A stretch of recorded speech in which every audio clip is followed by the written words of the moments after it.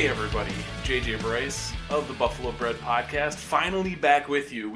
I tried in earnest while on vacation to record a pod that blew up, epically, but I'm really happy to be back on.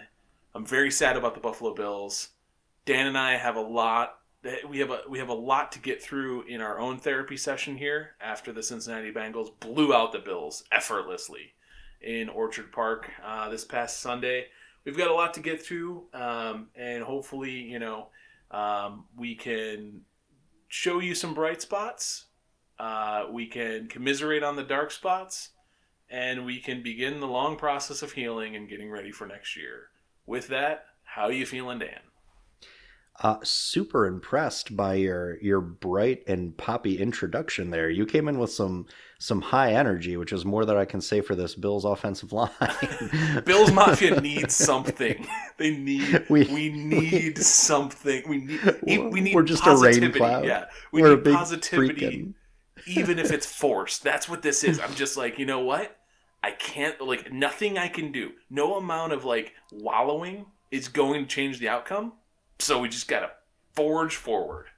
Yeah, you know what? I like where your headspace is at. It has lifted my spirits as well. And we're going to trudge through some very negative observations from that game and what looks like a tough offseason for the Bills here. We're going to break it down and we're going to get into it. But I want to say, because we tend to be the most negative Buffalo Bills fan podcast out there with how critical we are of this team.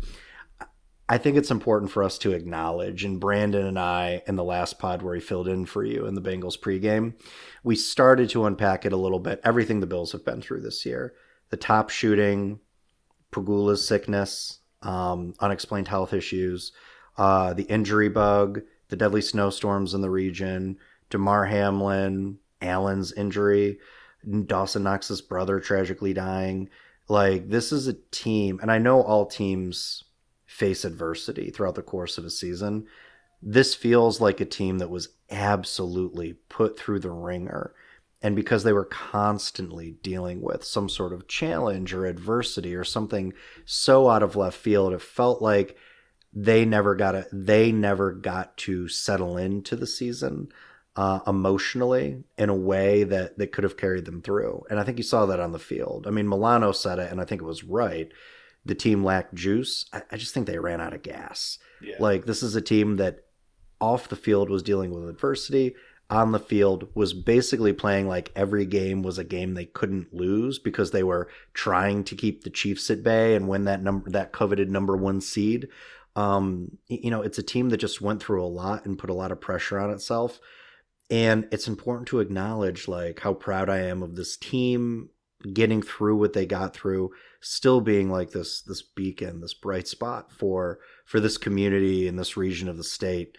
And it was tough to see it end, and we're going to talk about the realities of what the Bills need to do as a result of the ending they went through.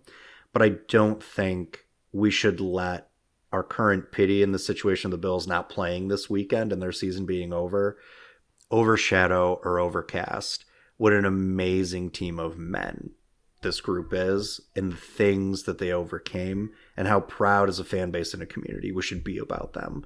I just don't think we should bury that lead or let it go unacknowledged, because we're going to dig into it. Yeah. There's stuff that's going to change, right?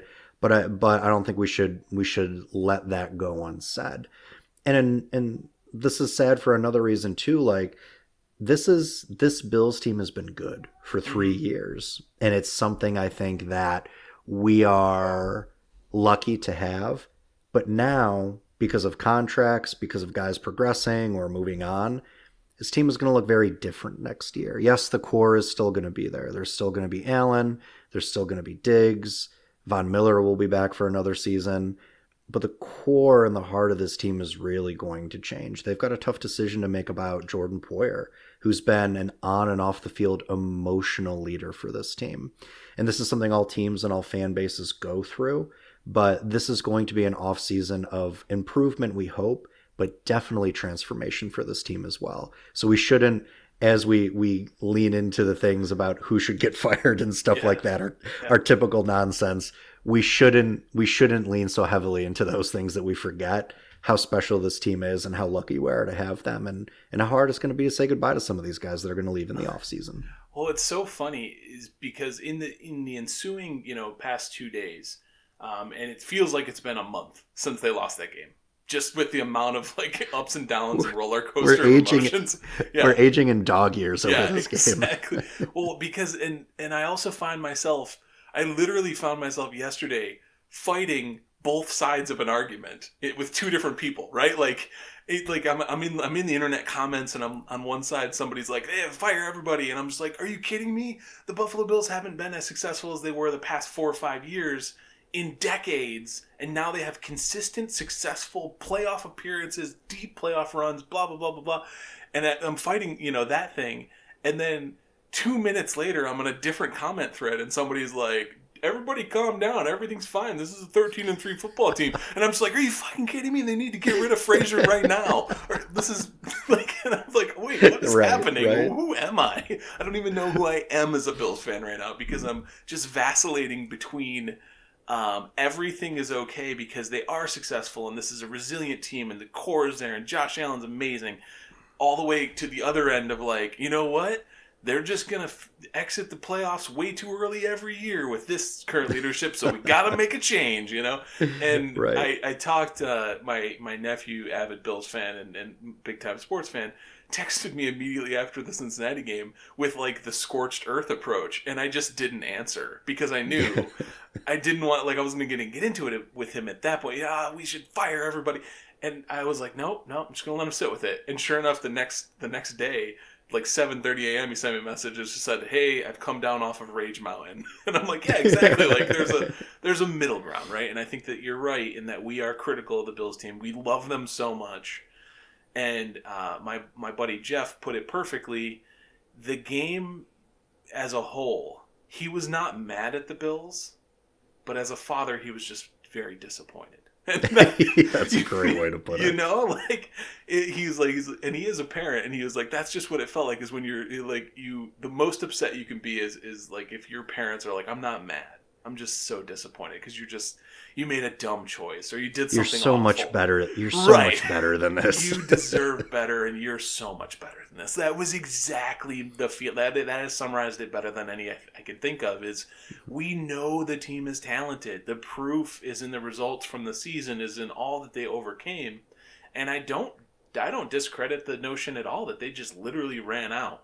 I mean, you and I have both at different times in our life worked super high stress, emotional jobs where we're working with people through the worst of their days, right? The most stressful, the most difficult things they had to deal with. And as helpers in those scenarios, and you have to keep yourself steady, you have to perform for the benefit of others over and over and over and over. That's team sports too, right? Is you're literally pouring from your cup into somebody else's to get them through the next play, or to help, whatever it is, to get free your running back, to shut down the run play so that your linebackers can spill. Like that is it is service. These men are serving each other on the field, and they just ran out, right? Like that's just what it felt like. It felt like they had nothing more to tap into, and it looked like that on the field. I mean, the interior offensive line, including Mitch Morse, who I have a lot of respect for, they were, giving up 1 second snap to pressure almost every play. Somebody was getting blown up, and not just like, oh, it's a war of attrition, I'm getting backed up into Josh Allen, but he still has a few seconds. No, like literally just juked out of their shoes, spun around, thrown to the ground. Like, it was manhandled. Yeah. I mean, manhandled. Yeah. They looked listless. Yes, they really did. It was the most physically we had seen this team dominated since, I would say, week 9 in the Jets game. And I know the Jets game was a close loss because the Jets offense is not the Bengals offense. Right. But from a physicality standpoint, that was the most I had seen this Bills team on both sides of the ball in the trenches dominated in a game of this nature. We're not used to seeing the Bills lose by a couple of scores. We're used to seeing them lose close, lose in epic, dramatic, horrible fashion, right? Like all-time horrible fashion. And this was just, this was straight up ass kicking. That's all it was. And I think what it showcases is that the Bills are still a good team on the cusp of being a great team. And I've heard this analogy. You know me. I never listen before we pod to any Buffalo Bills post game podcast because I want us to come in clean. Right. Yeah. I keep it clean. Right. But like I'm also on social media, and I've heard this analogy on social media more times than not, which is the Bills are 90% of the way there compared to the Chiefs and the Bengals, who are 100% of the way there. They've got to make it that extra 10%. And McDermott and Bean deserve a lot of credit for getting this team to where they are at that 90% of great threshold. What we're going to see in this offseason and hopefully in the next season is, are McDermott and Bean elite enough to get this squad from a roster build standpoint and a coaching standpoint that extra 10%. Because over the course of the Bills' last 5 postseason games and their last 3 exits, they've been outmatched and they've been beaten by extraordinary offenses, well-coached defenses, not always the most talented defenses. Right. And I think that's important to keep in mind. This Cincinnati defense is well coached. They're not the most talented defense the Bills saw this season. But this is a team that is susceptible to well coached schemes on the other side of the field. And that's something I think that's going to have to change next year. JJ, I think you give us a good segue point here to get into it. And I think the O-line is a reasonable place to start. You had been on it all season, to your credit, about the deficiencies in this O-line, not just the depth, but the kind of mishmash nature of the O-line build out here. We've got guys that are good in run protection, but not good in pass protection. We've got some lighter guys, more athletic guys, and then some heavier. Like the offensive line build doesn't seem to make sense. And this was Cromer's first year in the OL coach position seat. Dorsey's first year is offensive coordinator. Can make the argument that they inherited a lot and didn't really get a chance to build out the O-line in the way they wanted to. That being said, the O-line didn't perform all season, and it didn't perform again against the Bengals. So, what are some things that you saw in this game regarding the O-line, and what is your projected fix for some of these things in the offseason? So, I guess I'll go in 2 directions. So the first thing is the build of the O-line made sense to me more than last year. So more than last year, and even kind of any of the years that McDermott has been there, the O-line build made sense, right? 18, Josh Allen's rookie year, it was probably the worst O-line they've ever had, in my memory. 19, they started to kind of turn things around a little bit, and it looked a little better. 20, it looked better again, but it was 20 and 21 were the 2 years where the O-line didn't have any sort of identity. They had a mix of road grading, super big-bodied offensive linemen who are strong but not fast, and then fast but not strong guys, a la Mitch Morse, Spencer Brown, even Ryan Bates to some extent. So this year, at least, they finally had a concept. And so the concept was, we're going to have relative athletic score off the charts. All of our guys are going to be, the average is going to be like a 9 on a 10 scale of relative athletic score. They're going to be good movers. The problem they ran into with good movers is that means a little bit lighter, and that means more likely to not be able to set your anchor. So a 330-pound offensive guard sets an anchor, but is probably not the one that's going to sweep around the end and pin a linebacker to the inside. They just don't have the feet for it, right? And so this year it was like, okay, I guess I get it. Going into training camp, going into the season, Spencer Brown missed a lot of time. I think that really impeded his ability to make a step because he looked worse this year than he did all of last year. I don't know. This looked like a regression for him, yeah. I don't know how much the back injury impacted that. He was playing very good ball at the end of last year, but very, very poor throughout the year this year. He had a few flashes here and there, so I wonder how much of that impacted it. But really, I was like, okay, I get the design. The design is we want a fast-moving, a line that's going to run screens, sweeps, and other things better than anybody. We're going to pull. We've got a super athletic quarterback. He might, get out of the pocket, and we need guys who can get out there and help him. I understood that. What then happened was they were not able to play to their strengths either by design or by chemistry and performance. And so I don't know. I trusted Aaron Cromer would help guys take a step forward and really improve. That didn't seem to happen. It seemed like all of the offensive linemen played at whatever their top ceiling was and never improved beyond it. And there's a lot to be said about that ceiling. So just to kind of, we've been talking about how the Buffalo Bills don't invest in the offensive line for years. And they don't. And finally, I was able to dig into it today just to kind of look at it. The Bills' offensive line has one player since 2018. So the whole room, the backups, starters, everybody. There is one player that was picked higher than the third round since 2018. Or in the third round or better. So 1, 2, or 3. That's Spencer Brown. That's it. Yep. That's all. Nobody else. Deion Dawkins, second round investment. Roger Saffold, terrible in pass protection, was really, really, really awful. One of the worst graded offensive linemen in the league in that particular category. Even though he was posting tweets about, like, no sacks allowed. Yeah, you were giving up 9 pressures a game, dude. But your quarterback he was terrible in pass protection. He was a sieve in pass protection because he's done with his career. His career is over. He was an excellent player in his prime. He's no longer in his prime. He's washed. And if they re-sign him, that's just proof to me that they don't actually care about protecting Josh Allen. That they're just scrambling and trying to make make chicken salad out of chicken shit. And so Saffold, wash, second round pick. Morse, second round pick from 2015. So there's also a notion there of none of their players are young players, young, strong linemen who are able to play in the modern NFL. They haven't, and then they had 3 undrafteds, a 6, a 7, and a third, which is Spencer Brown. And Spencer Brown, their youngest offensive lineman, drafted in 21. And you could throw Cody Ford into that mix too, even though he was traded partway through the season. He was a second round pick, yeah. Second round pick, but a complete bust. And total bust. The only higher than a third round pick Brandon Beane has made on the offensive line was a complete bust. Yeah. Total bust. Like total bust for a second round pick. And then you look over at the Cincinnati Bengals, who gave up like the most sacks in the history of the world last year.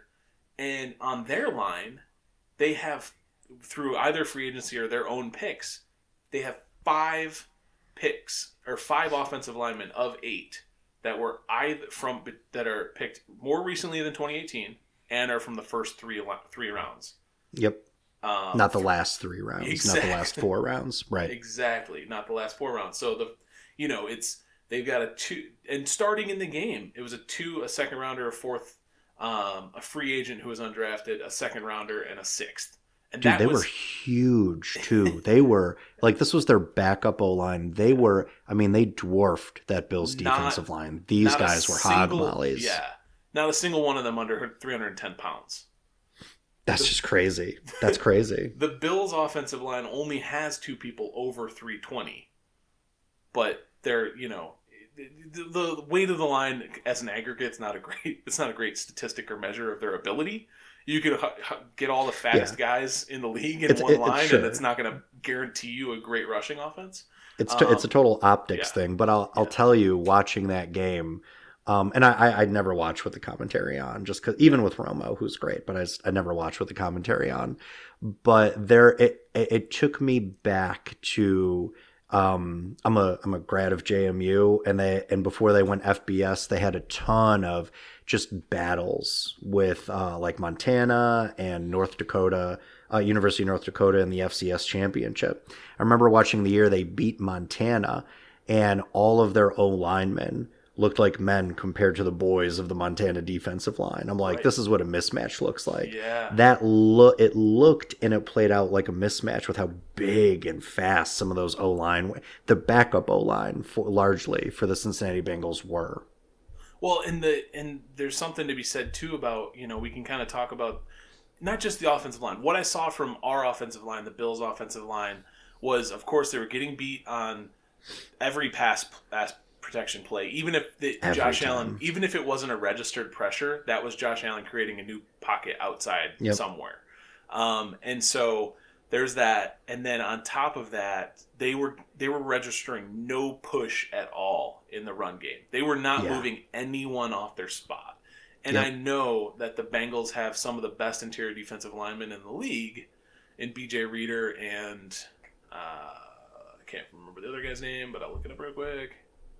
Not Sam Hubbard. He's on the edge. Yeah, he's on the edge, but it's I'll get it right here. Hill. Yeah, B.J. Hill and DJ Reader. So they had an excellent push inside from the defensive side for the Bengals because the Bills were not moving anyone. They were not able to pin anybody. The linebackers, Wilson and Pratt for the Bengals, basically filled wherever they wanted to and were clean because there was no scrape blocks. There was no second level pressure at all coming from the Bills' offensive line.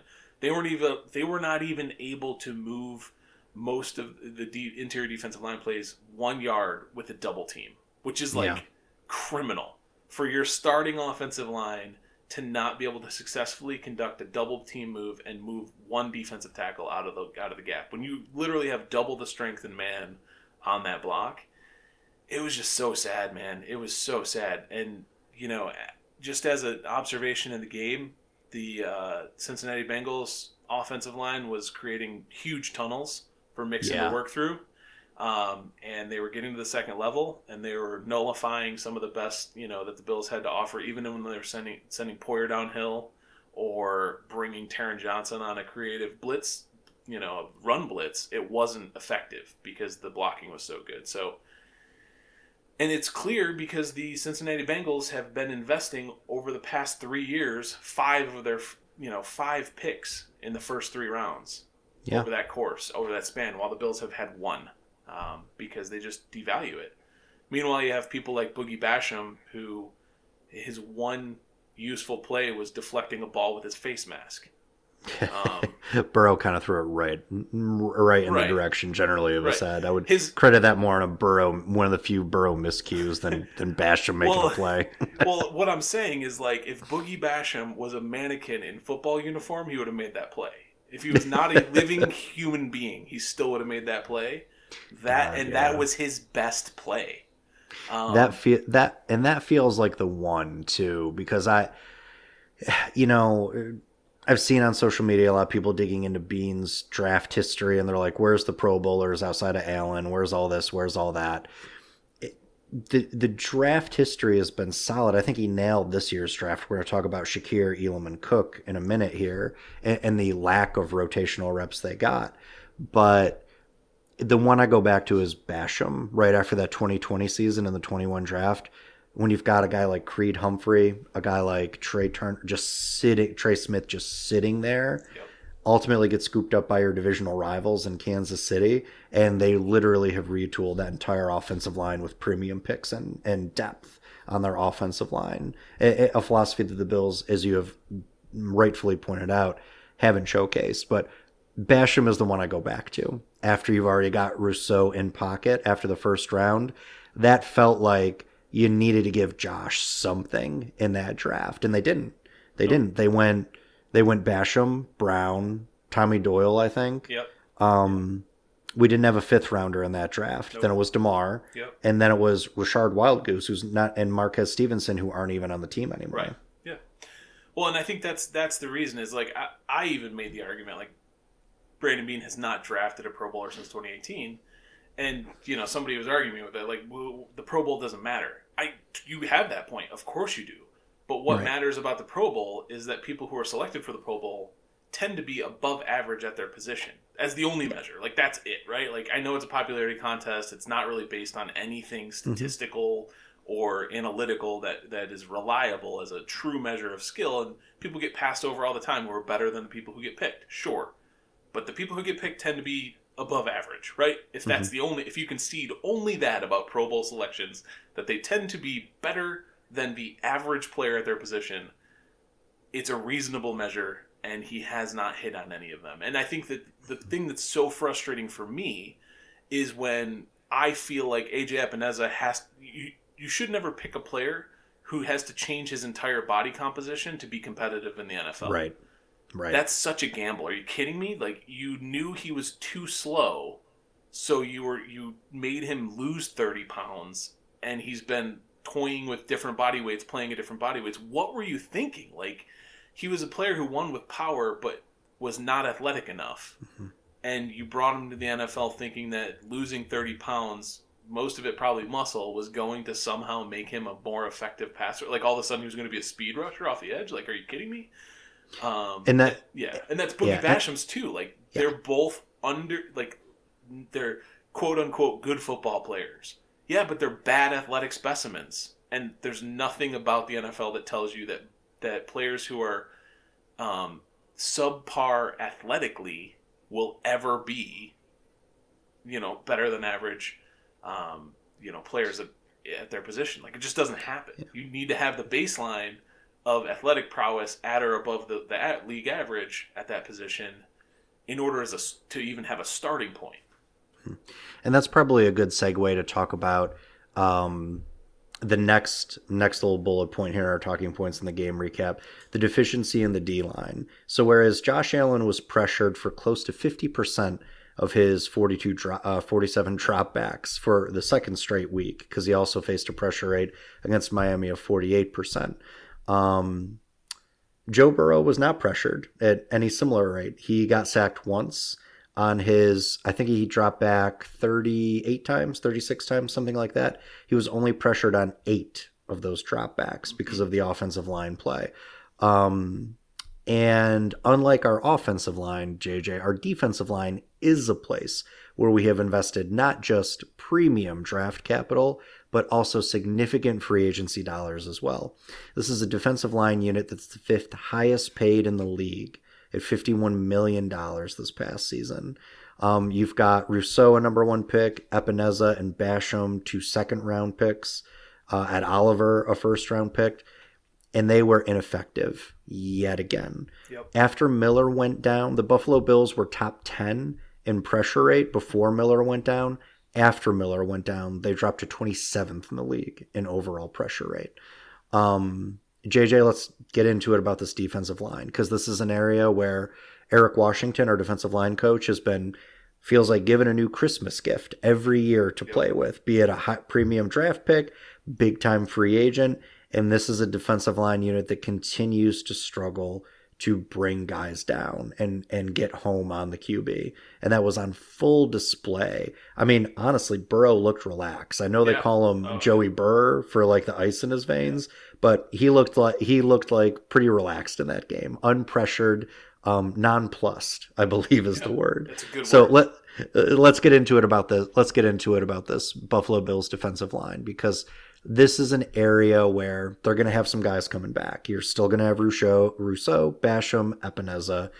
Oliver is likely going to be on a 5th-year option, I think. And then you've got Daquan Jones, who it should be pointed out, missed the game with a calf issue. The only game he's missed this year. And man, the interior of that defensive line really missed him. He had been a big contributor on and off the stat sheet all year, but his absence was really felt.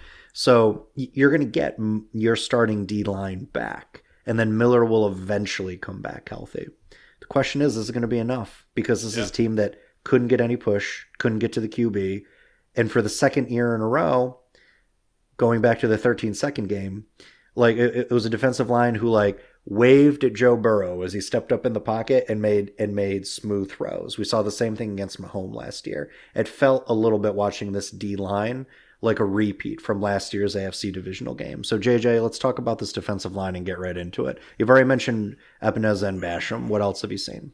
Yeah, so I don't like Epineza. I don't like Basham. I don't think either of them are good picks. I think they're both wasted picks in the second round completely.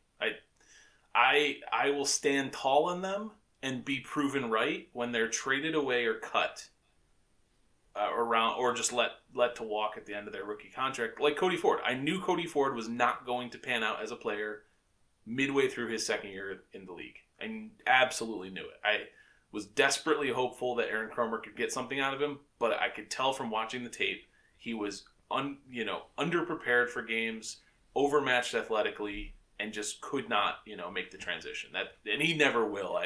Some guys just aren't able to make it. It's the highest level of football. It's incredibly difficult. And so I could never fault anybody for washing out of the league, because more players wash out than get to 4 years in the league. Like that's just the way it works. There's very few superstars. There's a number of role players who can have a long career, and then everybody else who's kind of bouncing around rosters. So I can tell you AJ Epineza and Boogie Basham are not going to help this team in any major way based on what I can see, unless they make an incredible meteoric jump. Like think Josh Allen from 19 to 20. Like that's the kind of talent jump that they would have to make, where it's like, wow, that didn't think that was even possible for either of them to be contributors. Ed Oliver is undersized, and my problem with Ed Oliver is he can take over a game, but he's good for that like once every 8 games. Otherwise, he's an almost non-factor who has a play or two with a tackle behind the line, a play or two where he gets close to a sack, but he's not Aaron Donald, who he was kind of billed as coming out of college, out of Houston, as a top 10 pick. He just isn't at that level because he is too small. And that, again, that's the kind of thing, is like without the baseline athletics, you're going to struggle unless you're a supremely talented, special kind of player. And I think what we're seeing is that he's a very good player, and I think he'll probably have a long career in the league because he's solid, but he requires a Daquan Jones. Let's go get a time machine and pluck a 26-year-old Ted Washington and put him next to Ed Oliver. Boom, seriously. We crush it. I'm already looking at mock drafts, looking for a defensive tackle who's over 330 that we can plop next to Ed Oliver to take all the double teams and require the double teams, because I think Ed Oliver one-on-one is still a very quality defensive tackle. Ed Oliver one-on-one is rock solid. I mean, he was getting doubled. I mean, because they didn't, with Jones out, they didn't have to worry about whoever was going to be playing next to him, be it Settle or somebody else. Phillips. Oliver commanded a ton of double teams that game. Every time I looked at like a replay of a long run on the broadcast, there's Ed getting double teamed again, right? Well, and that's the thing too, is like he can even split double teams. We've seen him do it, but that's so hard. Like Ed Oliver splitting a double team of 2 320-pound linemen when he's clocking in at 270 and he's 6'2", 6'3". That's a tall order. Yeah, that's like asking for Josh Allen to do one of those balls where he like feathers it over the linebacker and under the safety in a shoebox on the goal line to a diving receiver's fingertips. Like, it happens. We know it's possible, but you can't expect it play in, play out. Like, it's infinitesimally small chances of those things. So, I think that's, my observation of Ed Oliver. I think Tim Settle's a solid role player. I've liked him this year, but he's not offered very much in terms of run stops or pass, impacting the passer. I'll say this. I've been a Rousseau fan and supporter for the entire season, and he may still have some capacity to be a premier pass rusher in this league. I recognize that he moved over to defensive end at 1 full year as a starter in college, and that he's still learning. And then I think Von Miller's absence in the lineup really hurt him, because he looked much better when Miller was across from him. Not only because of the attention Miller garnered, that they could then shift to Ed and chip Greg and chip Greg and those sorts of things, but also because of, I feel like he played with a little bit more confidence with first ballot Hall of Famer on the other end of the line. And the play that I saw, I own a Greg Rousseau jersey, and I wore it on vacation for the Dolphins game. And the play that I saw that I was just like, oh my gosh, Greg Rousseau is not there yet, was when he was chasing Joe Burrow. So Greg Rousseau is like 6'11", and his stride length is Joe Burrow's whole body. And he's chasing Joe Burrow, who's a reasonably athletic quarterback, and could not get him down before Joe Burrow was able to get the first down. I was like, that should not happen. Like, you're a condor. Like, how can't you just reach out one of your giant wings and swat this guy to the ground? But he couldn't catch up, and and that was a difficult thing to watch. And it really makes me wonder, across this line, what we're going to see next year is, Ed Oliver is still under contract. AJ Epineza, Basham, DaQuan Jones, all under contract. Tim Settle's on a 1 year. Jordan Phillips is on a 1 year. Shaq Lawson is on a 1 year. Not a single one of them, all three of them played. Not one of them had what I believed was a good game. But I think they have good games in them. I wouldn't be opposed to re-signing Shaq Lawson as a rotational piece. I still like him, coming in for Rousseau or Miller occasionally to give them a spell. But I have no confidence in Epineza, Basham, or even Settle at that point. Jordan Phillips. They were playing Kingsley over those two at the end of that game, right? A practice squad elevation. Yeah. I mean, that shows you what the coaching staff thinks about them. I mean, but like these guys represent resources. Yes. Be it in money or draft capital.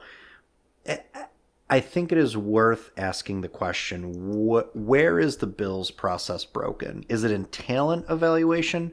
Because Greg Rousseau was a first-round pick, but his teammate at Miami, Jalen Phillips, who plays for the Dolphins, looks to be the superior player at this point. Phillips had a breakout second year here this year after a really solid rookie campaign of 8 sacks, and that dude looks like he's ascendant. Rousseau looks like he is peaked and plateaued. So to me, that doesn't necessarily scream talent evaluation all the time, as opposed to talent development. Do we need to start asking some tough questions about, we have a defensive-minded head coach in Sean McDermott, a great defensive coordinator in Leslie Frazier, though we will talk about the tiredness of his scheme here in a little bit. Like, at some point, doesn't the lack of development of these pieces fall on the coaching staff that aren't helping these guys reach their full potential? Well, I've had questions about Eric Washington as, a defensive line coach since he was hired. I think, he was a failed defensive coordinator in Carolina. He, of course, had the connection to Sean McDermott, and, I believed at the time, I was like, okay, he was elevated to defensive coordinator for a piece and didn't make that work, but like that, people who get that opportunity usually are pretty good at as a position coach, right? Like doing the job the level below what you were hired for, you should be able to kind of crush it.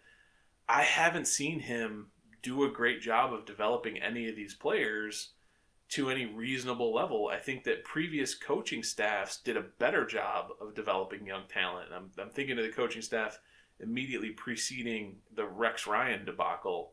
I thought they did a fine job. I mean, they had Kyle Williams. They coached up a 5th rounder to be, one of the better players during the drought era. They were able to get Mario Williams and squeak out his best season since his second year in the league. They squeeze the best out of Jerry Hughes too. I mean, and listen, this is going to sound like cheap hot take podcast fodder, right? But Jerry Hughes, when you look at his regression, I mean, it kind of started when McDermott and the squad took over. I mean, he had his best years prior to McDermott, who is a very good defensive coach, and this staff coming in. I think it's a fair question to ask at this point.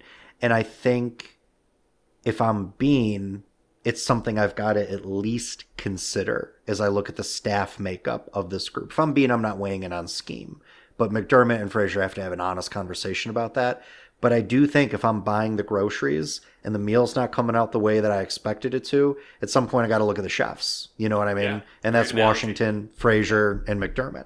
Yeah, absolutely. I think that's a great analogy. And I do, I think for me the biggest question is like, we know that the collaborative way that the Bills approach the draft, from watching the behind-the-scenes draft stuff, and like the coaches are all in the room, right? They all have a say. They all have when they're stacking the final board, the scouts lead the meeting and designate the final board, but the coaches get to chip in, right? Like they get to read the reports, they get to help stack, help prioritize, and I just can't believe that players like Basham, Epineza, the lack of growth we see in Oliver, even Rousseau, Basham, Epineza, from their time on task. And like you said, Hughes had his best years and then went to a trash Houston team and all of a sudden had a resurgence, right? And like was looking really good.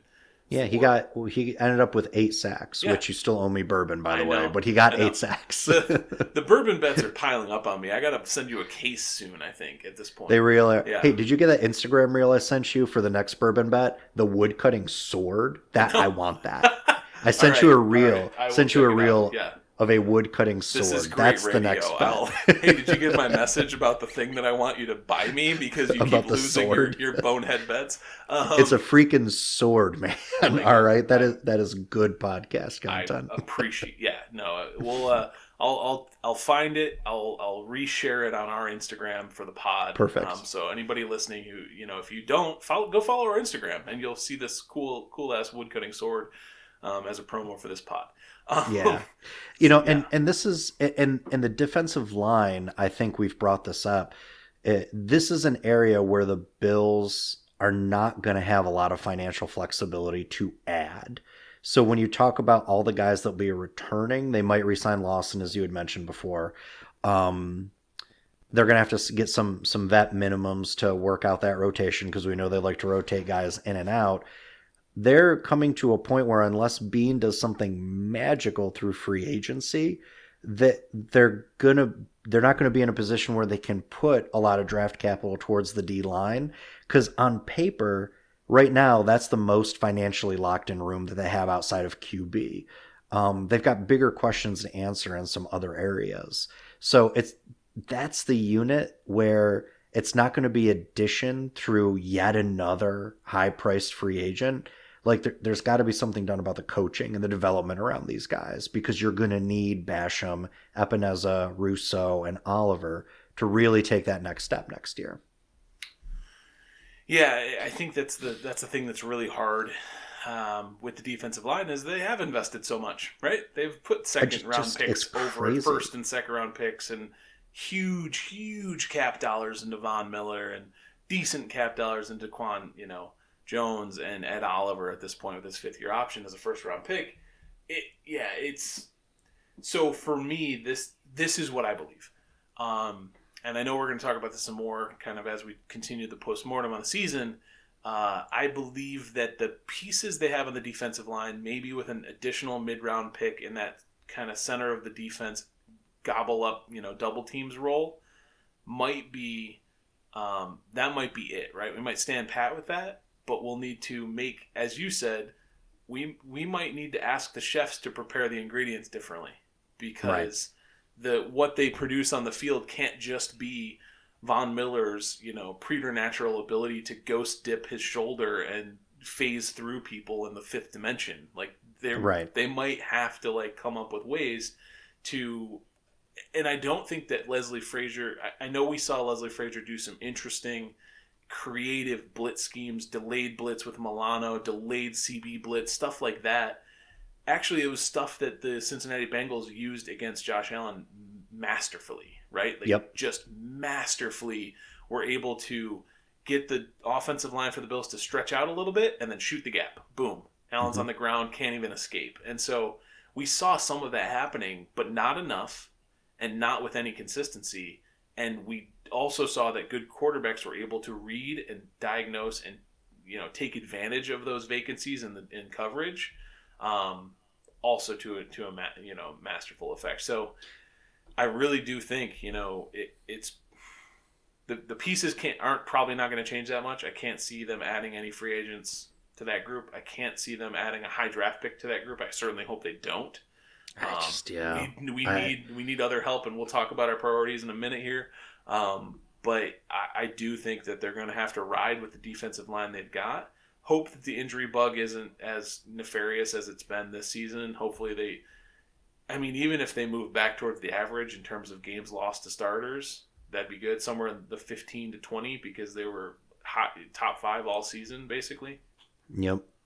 And that you mentioned Frazier's scheme, and you mentioned you mentioned some of the predictability, I think is a good way to phrase it, where he did some interesting stuff at the line, but then his stuff in the secondary was mostly the same.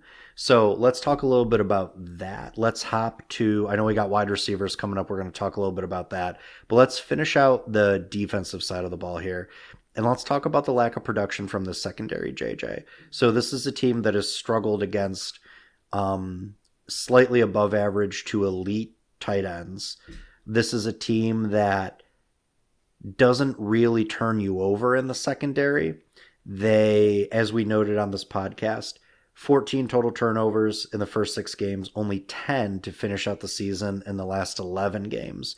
They didn't produce a turnover here. The defensive backfield only made 2 plays on the ball, 2 total pass deflections for the entire game. And we're talking just the secondary, just the DBs, not the linebackers, not Boogie Basham in his face mask, right? This is a team that lacked ball skills, was sticky in coverage, but lacked the ability to challenge at the point of catch. And we saw Trey White, who was struggling to come back, I think, properly from an injury as well. But JJ, I got to tell you, what epitomized this game for me is the stuff we've been screaming about all season.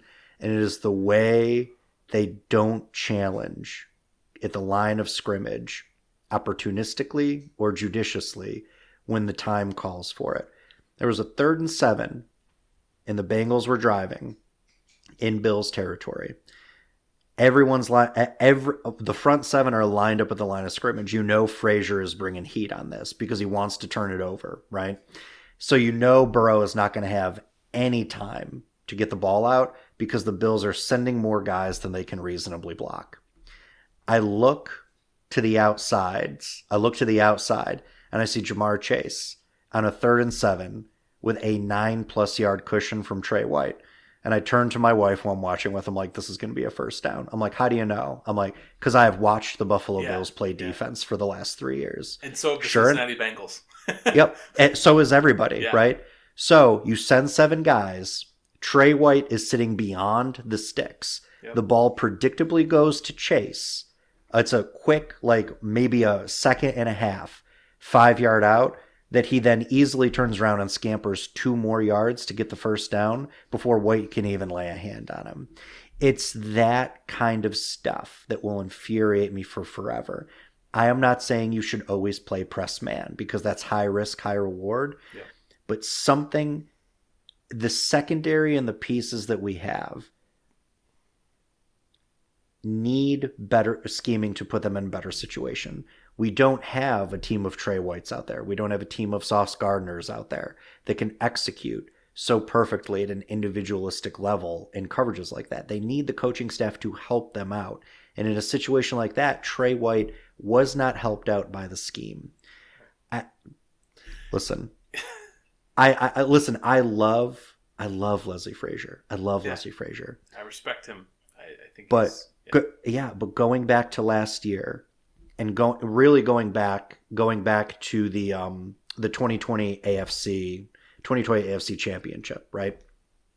You have seen a sort of one track mindset when it comes to the defense we're going to play is drop 7 into zone, rush 4, and get home on the QB. This is a defensive scheme that has been so obsessed with stopping the pass that they've ignored their deficiencies in their ability to protect against the run. This is a team that cannot stop a good running offense. They haven't stopped a good running offense by DVOA all year. No. We broke that down on the pod earlier in the season, right? And you ask members of your secondary to then make up for that with guys like Taron Johnson being a missile at the line of scrimmage, needing to read run defense coverages, right? While at the same time putting them out in these massive coverage islands where they're getting ripped apart by guys that are flat out faster and more athletic than them every year. The scheme that Frazier is running, it's not just that it's predictable, it is ill-suited for the roster build-out and the athletic build-out of this secondary. We lack an elite speed in the secondary. We did last year, and it was showcased again this year against Cincinnati. The scheme has not served this secondary well. It's not a secondary without talent. Trey White's great. I think Kyer Elam was underutilized this year, and that's something that I will never understand why they kept him in this rotation with Dane Jackson like they did.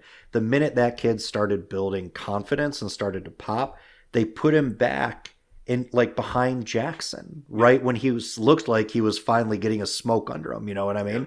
I just the scheme didn't help this secondary.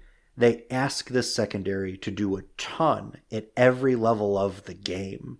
And I think to some extent that falls on the coaching staff because it hurt this group's ability to focus on the one thing they really needed to do, which is stop Joe Burrow, right? Yeah. And stop some of these quick outs. Everyone knew with a backup offensive line, he was going to want to get the ball out in 2.5 seconds. Everyone knew he was going to go 1, 2 in his progression and get the ball out. And the Buffalo Bills secondary and the scheme was very accommodating. They had guys running in space all game. Hayden Hurst looked like Travis Kelce in this game.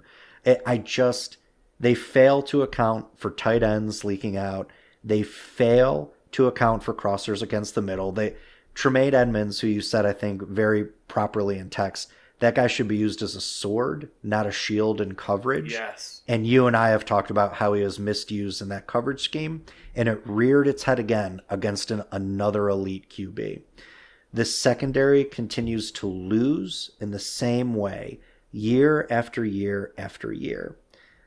And I think it falls more on the scheme not doing a service to the players than it does the overall talent in this secondary. I just do. So it reminds me, I'm really loving your chef metaphor. And so it's a good one. I'm going to riff on that a little bit.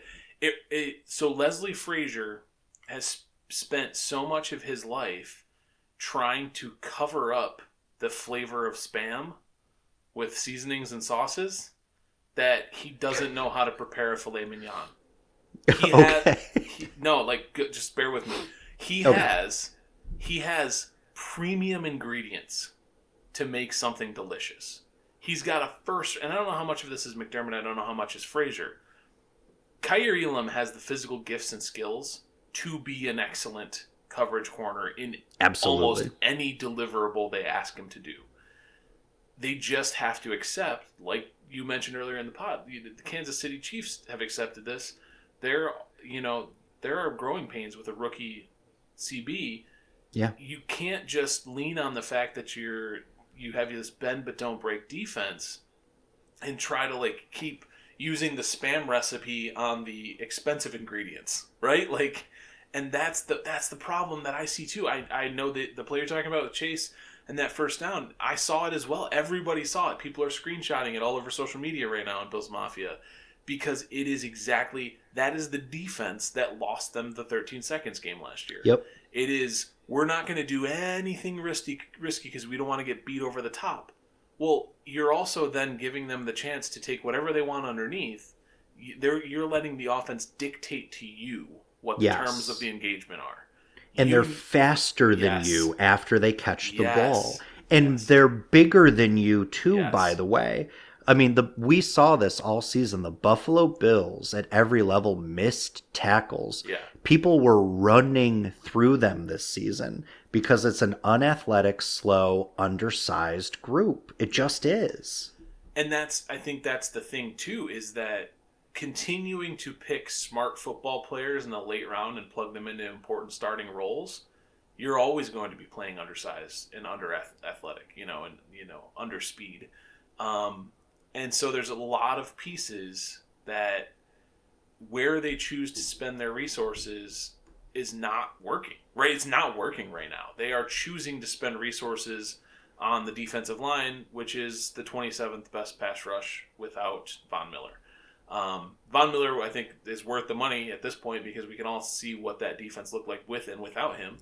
Right? Yeah, night and day. Yeah, that's a good pick.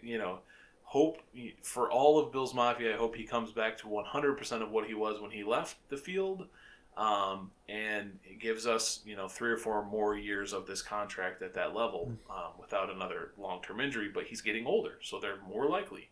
But yeah, I think that this secondary, it's not given the opportunity to do anything aggressive because that's they want a busted coverage and a touchdown over the top.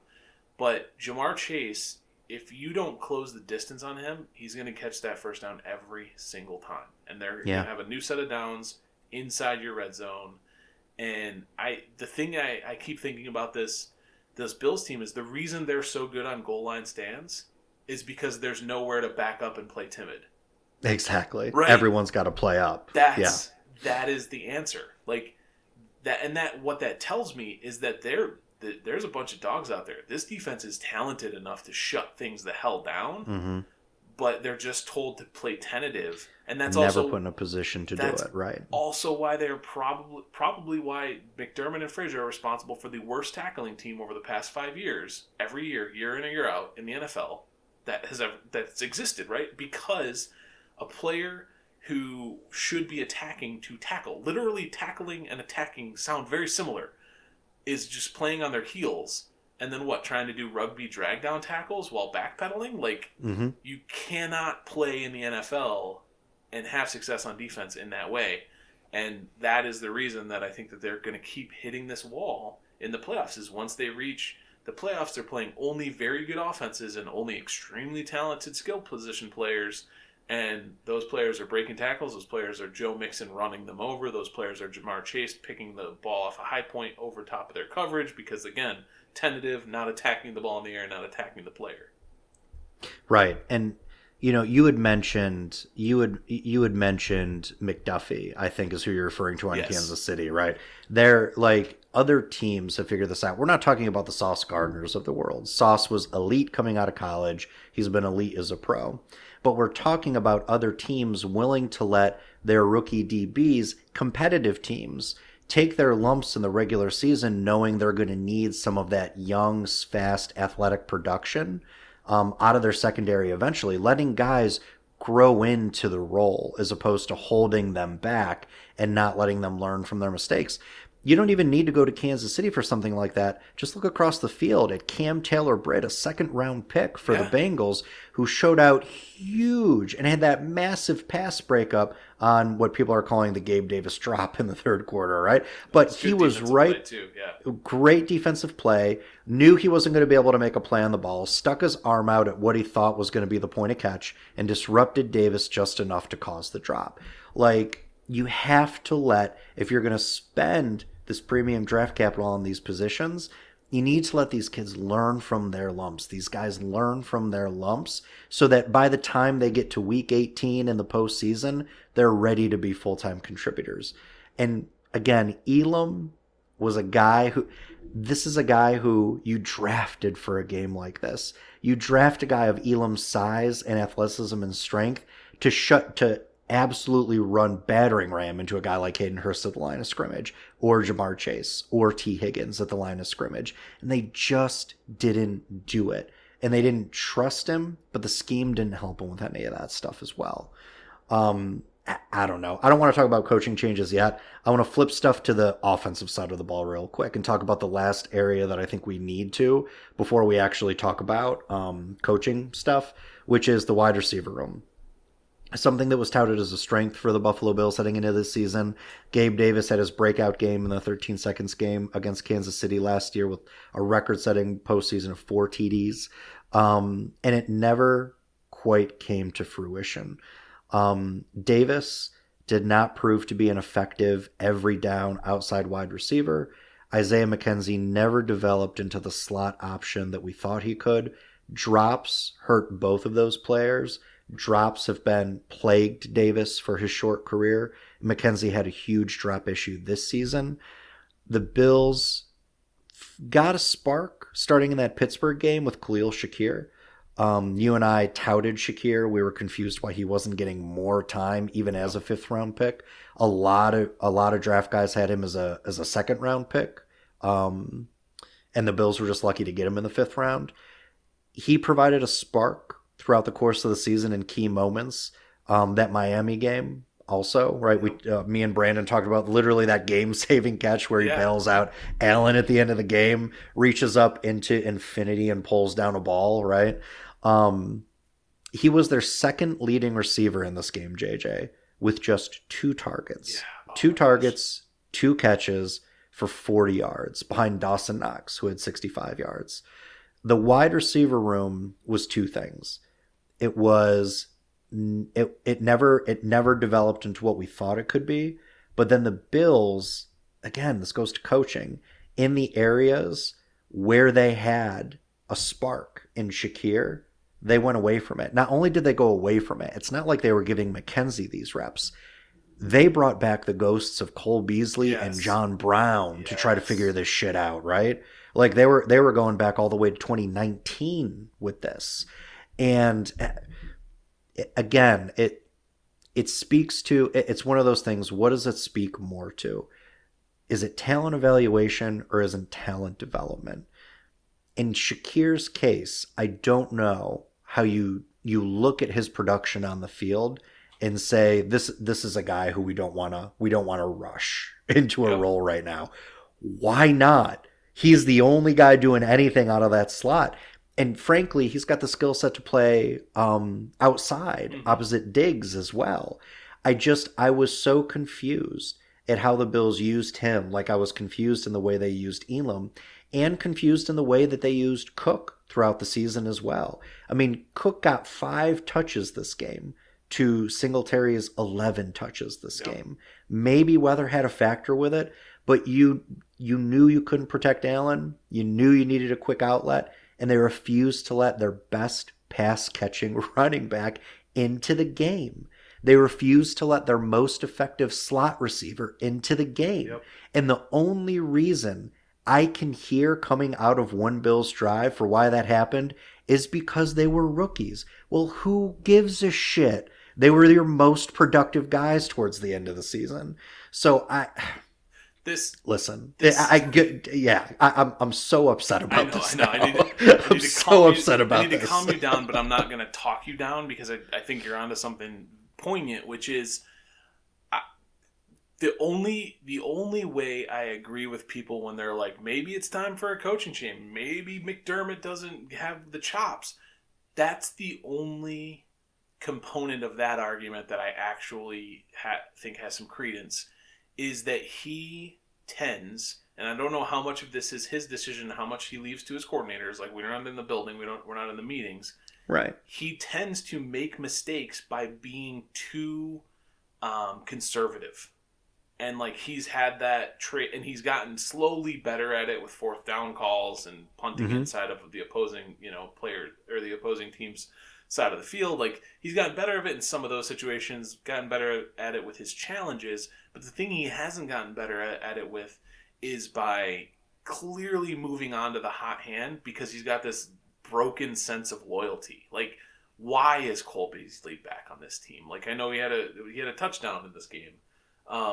But why is he back on this team? Like, he's pretty washed, and you can see it in that he's usually not as open as he was before he left the Bills, and when he is open, he pops up a interception to the opposing team. So, but it's that same sense of like, well, like you said, a lot of food analogies. Maybe I'm hungry. They go back to their comfort food, right? Like they're just always going back to the things that make them feel warm and safe and soft. And that is ruining everything because they need to like take chances. Well, think about last year with Gabe Davis. We were heading into last season, heading into what would have been his second year. We were curious what the Bills would do at wide receiver because they still had Beasley under contract after the COVID year, so the start of the 21 season. We were curious what they would do at wide receiver, and that's the year they signed Emmanuel Sanders. And we thought that was a good fit because like Bean had talked about wanting to bring Emmanuel Sanders on board since he started, and it just didn't work out via trade, so they had the opportunity for free agency. It's a guy that Bean and McDermott were equally enamored with. And you and I at the time were like, well, this is a pretty good call. It's another veteran presence, but is it a point in his career where he isn't likely going to challenge Davis, who was at that point ascending, right, for a lot of the snap share? And it turned out to be the opposite. Like, they relied on Sanders when he was healthy, and they kept Davis largely off the field. And I know he had that game against Kansas City where he popped, but outside of that game, Davis is really been developed into this one-dimensional player. So in the course of his development, I even go back to his second season where he lost so much of his snap share to a one-year rental in Emmanuel Sanders because the team had been enamored with this veteran player that they had tracked for his career. They finally got to bring him on. And regardless of what other path they had charted out for Davis, they went with their comfort food in Emmanuel Sanders, maybe at the expense of a young wideout in Davis and his development. And this is a criticism, I think, of Bean that is fair. And this is the stuff that gets you from the 90% to the other 10%. Every year seems to be a short-term personnel plan when it comes to player development. There doesn't seem to be a longer-term vision for anyone on that roster other than Josh Allen. Because if there was a long-term progression for player development, maybe you don't bring in Emmanuel Sanders last year. Maybe you don't bring back Cole Beasley and John Brown and you rock with Khalil Shakir, this guy who was highly touted coming out of the draft and had shown spark and pop and speed on that grouping. Maybe you don't slow roll James Cook for Devin Singletary when you know what you got in Motor. You know what his ceiling is. You know what his floor is. There seems to be a short-term thinking when it comes to some of the free agency acquisitions versus how they may adversely impact the development of some of these young players. And I do think that's a fair criticism of Bean, that it's something that we need to talk about, I think, more, or something they really need to have a conversation about as an organization. When we spend a premium draft pick on a young player, what's the arc? What's the development plan? Because it doesn't look like they trust a lot of these young guys year in and year out, right? Even Rousseau. I mean, Rousseau, played a big snap share in his rookie year, but he wasn't often put in these like schemed up situations. They threw him out there and they were like, go learn football. Yeah. And then they brought in Vaughn to mentor him, but really to take heat off him so that he could, I guess, develop in a vacuum. There doesn't seem to be a long-term strategy year to year for how to develop some of these younger guys. Trey Edmonds is another one. We've talked about Trey and his skill set never fitting the way that they really use him. So I think is a fair criticism of this organization at the decision-making level, and something they really need to think long and hard about, because now they're not going to have a choice. Poyer's likely going to be gone. It is questionable if they're going to bring Edmonds back, and they may be rebuilding in the middle of that defense. You're going to have to say goodbye to some of these veteran offensive line guys that you signed to these one-year deals and really trust some young draft picks, because it's a bad offensive line free agent market. You're going to have to trust some of these draft picks to start and do stuff. So this is an organization that's got to have a better long-term strategy for their young player development outside of Allen, who they've hit and they've done a great job with. Well, and I wonder how much of that is what they've done and how much of that is what Josh Allen has done and Jordan Palmer has done. That's true. How much is it their development? How much is it you just got a good one who will put in all the work in the offseason to perfect his craft, and he literally is their whole offense. I think that Mike Florio did a whole tweet thread. Have you seen it yet?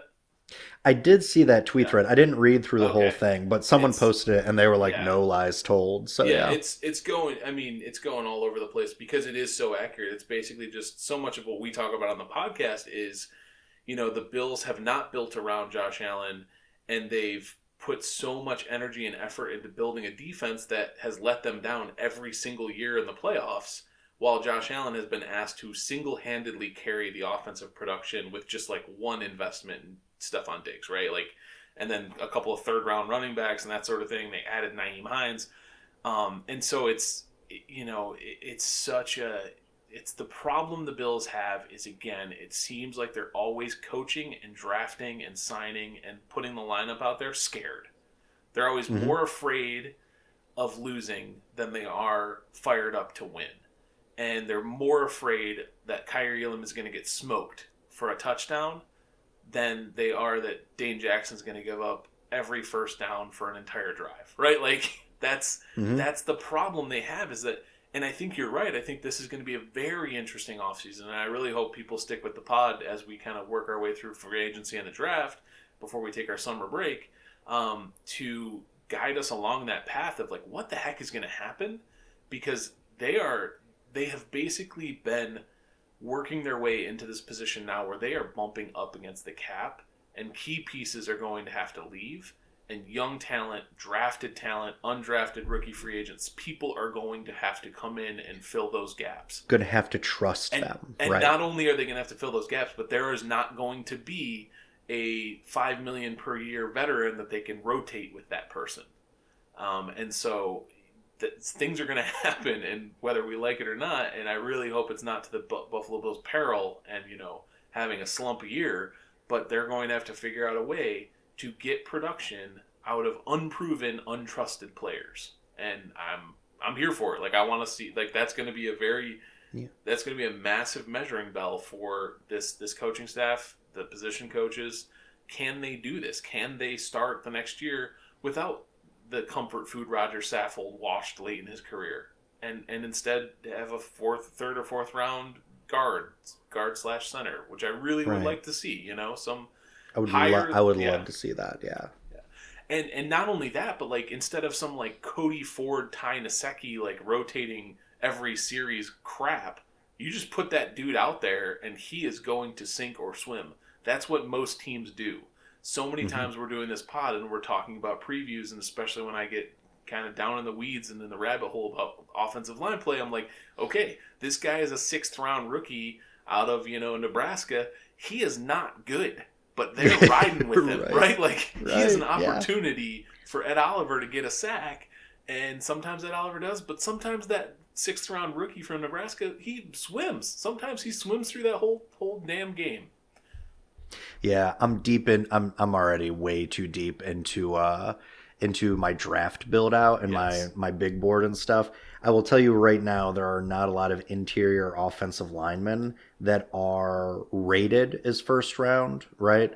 So I could easily see the Bills going wide receiver, which I think they need to address another outside wide receiver in the first round, but second round going for a guy, if he's available, like Osiris Torrens from Florida. Right. Hog Molly, 6'5", 346.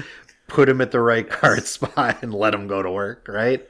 Like, he'll make up for that size of a human will make up for a lot of that lack of interior pressure and push. So, yeah. What you're looking for is just for them to line up a bunch of tombstones in a picket line in front of Josh Allen. Can we get the Easter Island heads to be our new offensive line? Like, that's what I'm looking for. So real quick, JJ, because I want to get into offseason. And for those of you listening, we're not going to do a full offseason breakdown today. We're going to phase this thing out. At the end of the pod, we're going to talk about what the schedule looks like. Today, we're just going to set the stage for the Bills offseason, talk cap, talk potential restructures, talk about some key dates with free agency and stuff like that. But before we move on to that, it is important to discuss whether or not the same coaches who are on the staff this year will be making these decisions in March and April for free agency and draft. So, JJ, there have been a lot of calls on Bills Mafia for coaches' heads to roll. Everyone from McDermott on down. I've even seen some nonsense that Bean needs to go. Freaking ridiculous, right? But as we talk about the Bills getting from this 90% of great, which is where they are right now, and the extra 10%, are there coaching changes on the staff that need to be made to get them the rest of the way there? So I don't think that Ken Dorsey should go. I know that he's getting a lot of flack online, and a lot of people are saying that he doesn't do enough for the scheme to make the offense run. He's a first-time play caller in the NFL. And I think that's often kind of glazed over because he had the tutelage of Brian Daboll, and the Bills' offense has been very good. I mean, points per game, yards per game throughout the season, even though, we can adjust. We like to adjust and say, oh, there was inferior competition. They still had a very difficult schedule based on strength of schedule. And they still produced. They still got above 20 points most of the games. And, I think that there's a lot to say about what Ken Dorsey was able to keep consistent with the team and with their opportunities. I wonder, again, how much of the decisions on who's on the field and who's inactive are his and how much are McDermott's. And you hope that potentially McDermott lets Ken Dorsey do a little bit more or have a little bit more freedom if that's the case. If he's withholding, if he's keeping Singletary in because they're afraid of Cook fumbling, does Dorsey have the chance to next year as a second-year coordinator say, like, no, whomever we picked up in the third round that you consider the strong, reliable, or Singletary that we re-sign on a cheap deal, like, whatever it is there more freedom there? So I don't think Dorsey should go.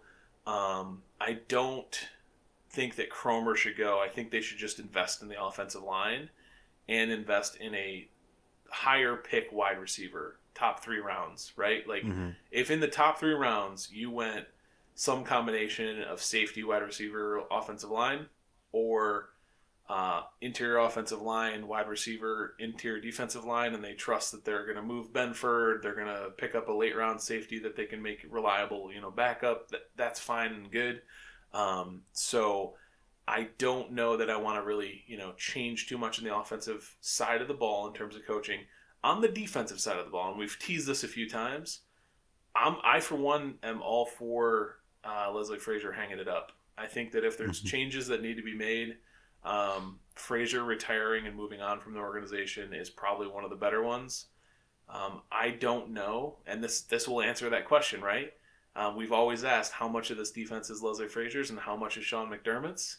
That would answer the question. Yeah, because if all of a sudden we have a brand new defensive coordinator in here, and the part that worries me is that they elevate from within, like they do with Dorsey, and then we see a Frazier disciple, a McDermott disciple, doing this, soft zone rush 4, play to not lose instead of playing to win defense, and we're nowhere. We've moved nowhere. The needle has not moved. So that's a change I'd actually kind of like to see, and I think that's a battle that's raging in the comment section all over the Twitter sphere and the internet right now.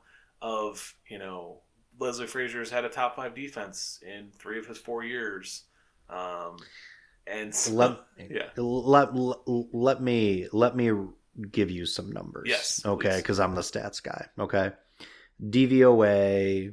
DVOA. Football Outsiders had the Bills as the number 1 defense at the end of the season. I'm like, you guys do know that San Francisco plays football too, right? Like, I was shocked when I saw that. But yeah, the Bill advanced analytics tend to love the Bills offense because as you have pointed out, it is very consistent. It has a reliable outcome when adjusted for some of the competition that they play, right? DVOA is the adjustment to the average. When you get into the postseason, you are not playing average teams. And I'm going to read for you the last 5 playoff games, points allowed by this Buffalo Bills defense under Leslie Frazier. 2020 AFC Championship game where they got smoked by KC, 38 points. AFC wildcard game that you and I were at against New England in 21, 17 points. 2021 AFC Divisional, the 13-second game, 42 points. 2022 AFC wildcard against Miami this year, 31 points. In 2022 AFC divisional round against Cincinnati, which we all just are still recovering from, 27 points, really should have been 34 points had that Jamar Chase TD not been turned over.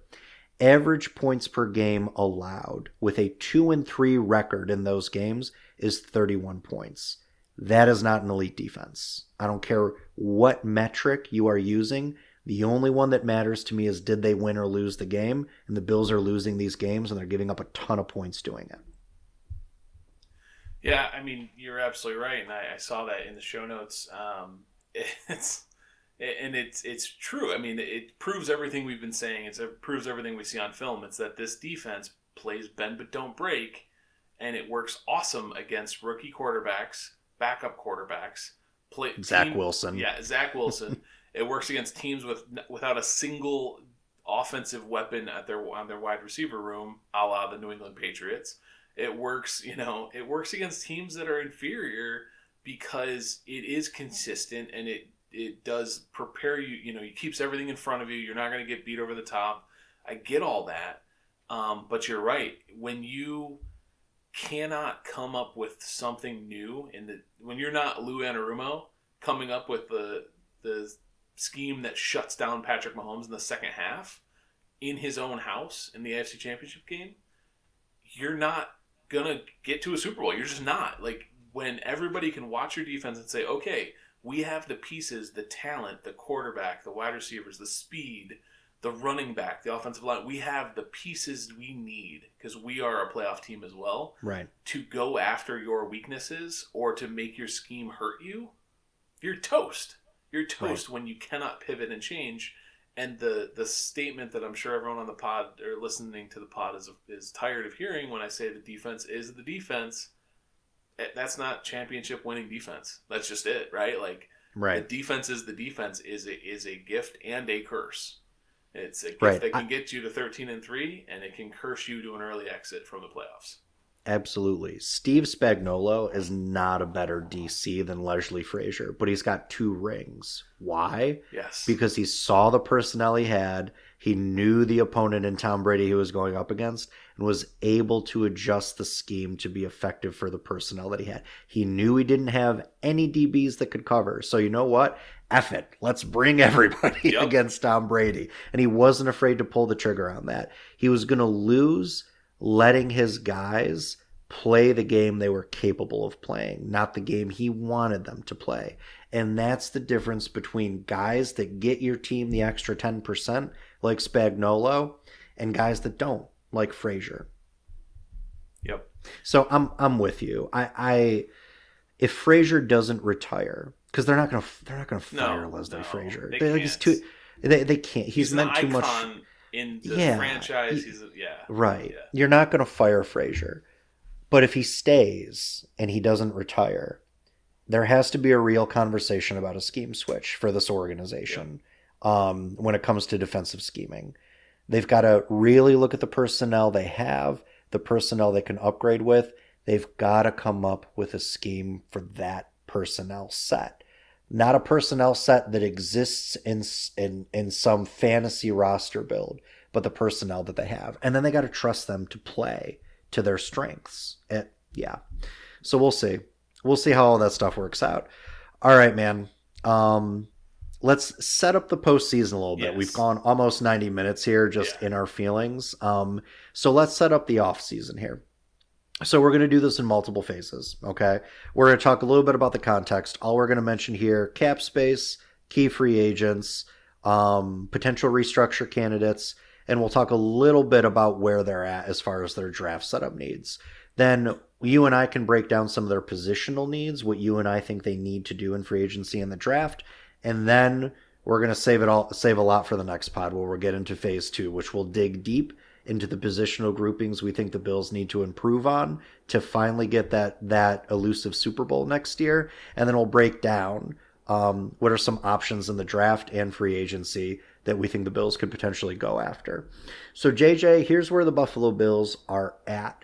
Right now, the cap has not been announced, but it is projected to be somewhere in the $225 to $226 million range. That would put the Bills currently at negative $5 million, so being over the cap by $5 million. The cap in a lot of ways is not real. We have seen this over the course of years. The big hit that's coming to the cap this year is Josh Allen. Josh Allen's contract is going to go from the team-friendly $18 million it was to that ballooned $39 million that it was.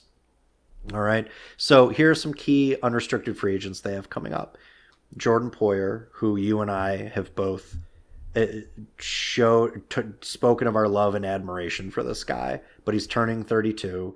He has suffered 6 different injuries this season. Doesn't feel like a guy the Bills are going to bring back. Roger Saffold, I think everyone will be happy to walk away with. Trey Edmonds has been controversial for Bills Mafia since we drafted him.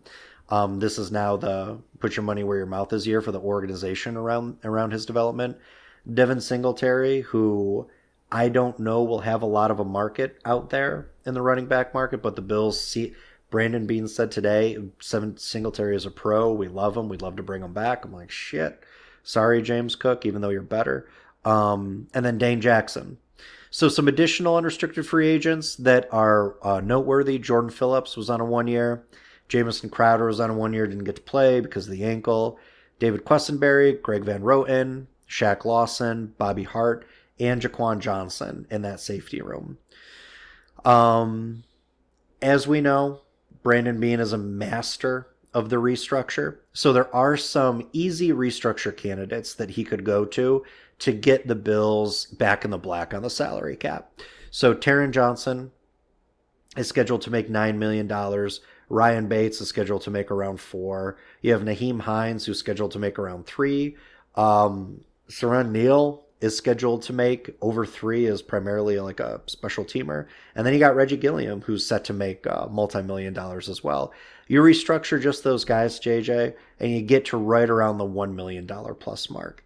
Then you've got higher impact restructure options. You've got Trey White, who you could restructure, Mitch Morse, Deion Dawkins, Josh Allen, who, like we said, is coming into his big money year. He's the big one. If you can restructure him down to the minimum from 39 million back down to 18 or 19 million, then all of a sudden you see a lot of cap space open up. And Stephon Diggs, who just signed that big extension, also a restructure candidate. The Bills will have money to play around with here. The question is where are they going to put some of those resources? Because their areas of need right now, I've got identified as offensive line, which we feel like is always on the freaking list. Wide receiver, they're going to need to do something at safety, and if they move Benford to safety and they don't re-sign Jackson, they're going to have another hole in the secondary room, even with White and Elam and Johnson being in those starting slots next year. They're going to need some depth additions there. So their draft position this year, JJ, is 27th. Technically 28th, but Miami had to forfeit its first rounder this year thanks to the whole Stephen Ross tampering stuff that went on. And they've dealt a fair amount of trade capital this year as well. They dealt trade capital for Dean Marlowe at the trade deadline and for Naheem Hines at the trade deadline. So they're only walking into this draft with 6 picks and nothing after the 5th round. So JJ, let's talk positional needs really quickly.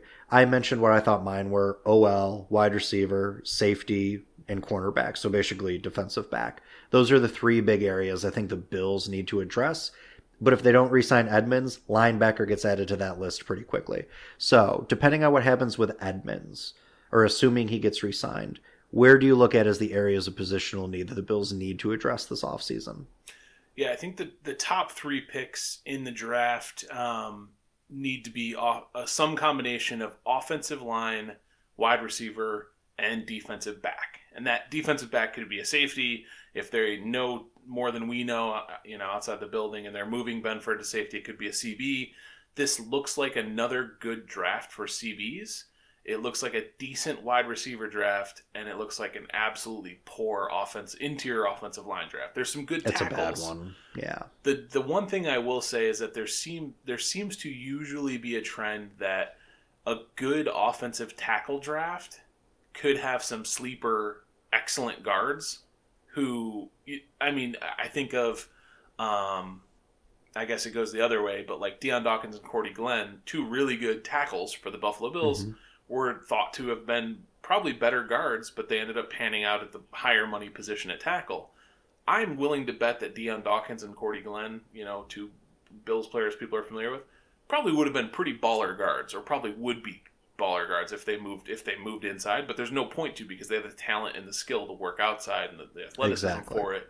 And so there's something there. I think that somebody with guard tackle flexibility who may be drafted by most teams as a tackle could be tried by the Bills in the interior. Mitch Morse was a college tackle and was expected to be drafted as a tackle, but had some versatility, so they bumped him into center, and he's had an excellent career, I think, as a center. So I could see, even though it's technically a poor interior offensive line draft, I'm not losing hope that they can find help for the offensive line, but it needs to be in the top 3 rounds, and they need to hit on it. They have missed on both of their second round picks in the offensive line, and they need to hit on one. Yeah, no, I agree. And the interior is where, listen, Dawkins did not have a great season this season, and right. We've talked about Spencer Brown and his issues in pass pro as well.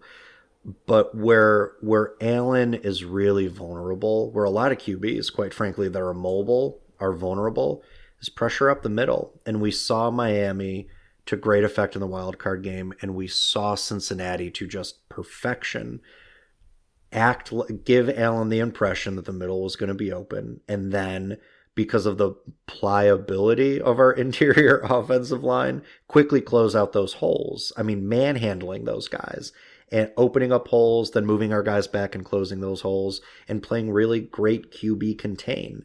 That's where a mobile running QB like Josh Allen is really vulnerable, is when you take away those holes after giving the appearance that they are there. And then direct pressure up the middle. I mean, the Miami Dolphins feasted on the interior of that offensive line. I mean, they sacked Josh 7 times in that game. And he took a beating against Cincinnati with pressure up the middle. There was just nowhere to go. So interior O-line is something they've got to address. It is not a great free agency market either for offensive linemen generally heading into this season. So they're going to have to very likely expend a very early draft pick to first and second round to give Josh some help. I think rounds 1 and 2 in no particular priority need to go wide receiver and interior offensive lineman.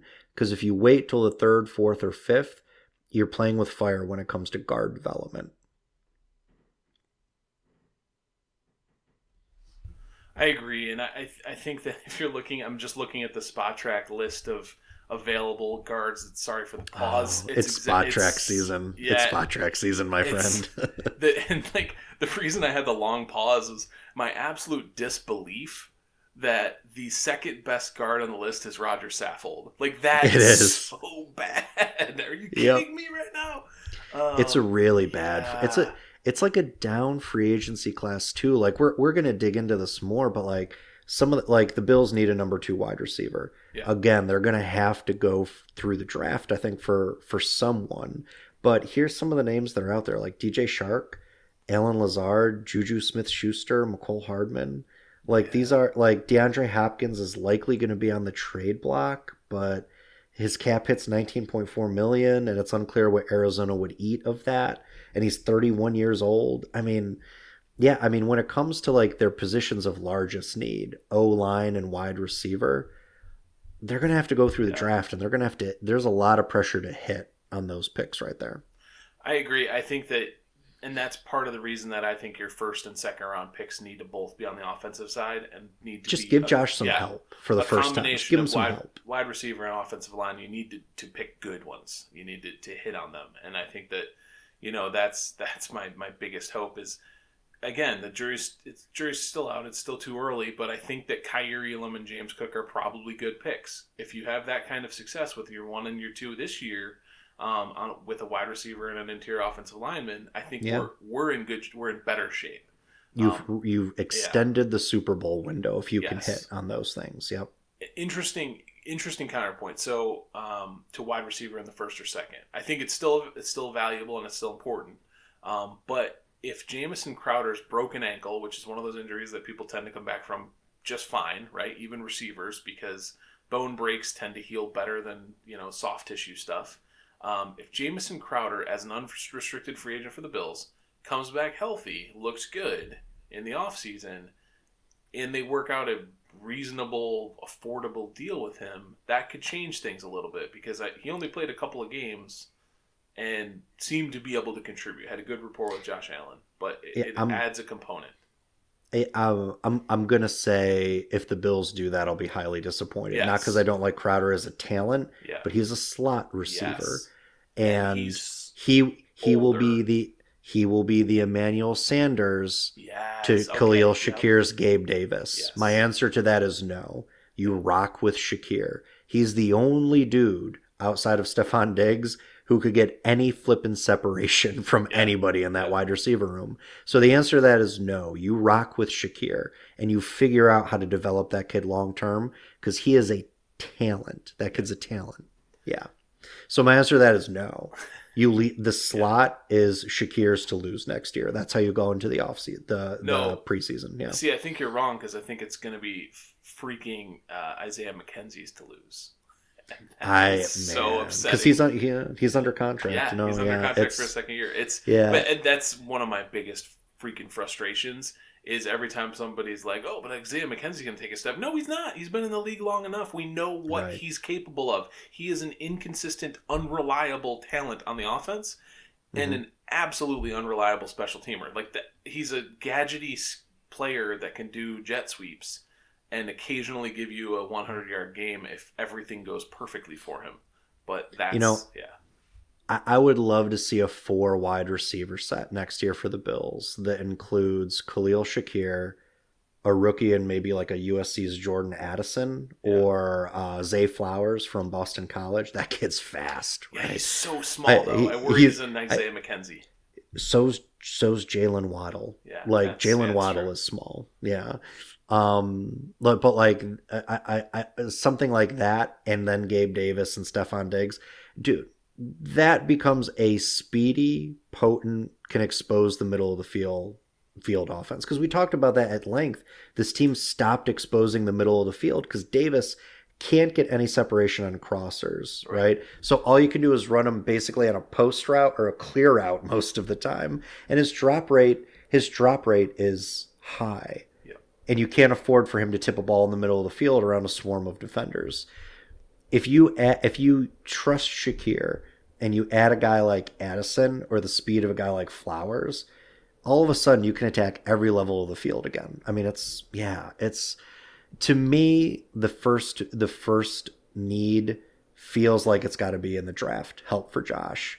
When it comes to free agency, I don't know that the Bills are going to be able to make a very big splash unless, and this would really send a message, unless they go out and find a big pass-catching wide receiver, right? Because Knox, his production was down this year. I don't think he was very reliable towards the end of the season. Him and Allen have really good chemistry. But what else, if it's not a wide receiver, moves the needle in that pass-catching game? It's a great pass-catching tight end, right?